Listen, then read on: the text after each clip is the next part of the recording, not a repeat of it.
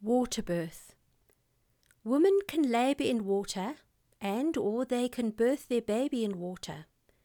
In a water birth, the mother remains in the water during the pushing phase and actual birth of the baby.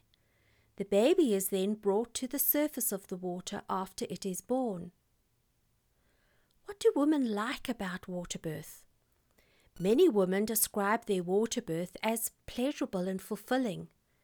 Mothers choose water birth as it seems natural and a gentler way for the baby to be birthed, and because they might be looking for a drug-free labour.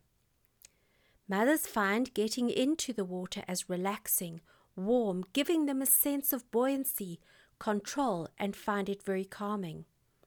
Many women comment on the most memorable experience of water birth as the fact that no one took their baby away from them immediately after birth. Pros of water birth. Women experience lower pain levels than women not in water. Lower rates of episiotomy. Higher rates of an intact perineum. Lower rates of 3rd and 4th degree tears.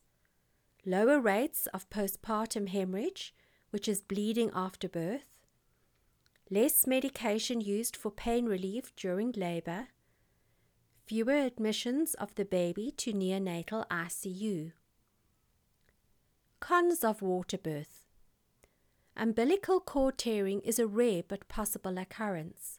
Care providers need to take care not to place too much traction on the cord when guiding the infant out of the water. Water aspiration, very rare, and if it has been seen, the babies have all recovered fully. A few reports of infection after a water birth. The risk may be lowered if hospitals culture their water supply and hoses frequently. Proposed factors that prevent the newborn from inhaling water at birth in a water birth. Skin receptors on the face have not yet come into contact with the air. Endorphins are released by the brain. Hormones including prostaglandins, progesterone, estrogen, and adenosine are released by the placenta. A warm temperature of about 37 degrees Celsius. Mildly low oxygen levels.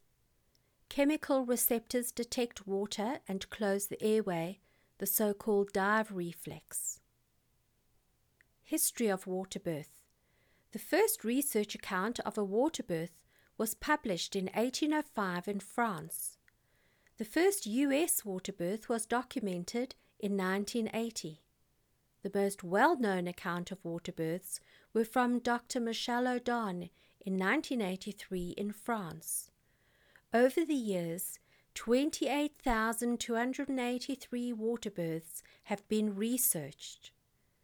To read more on the research on water birth, go to www.evidencebasedbirth.com.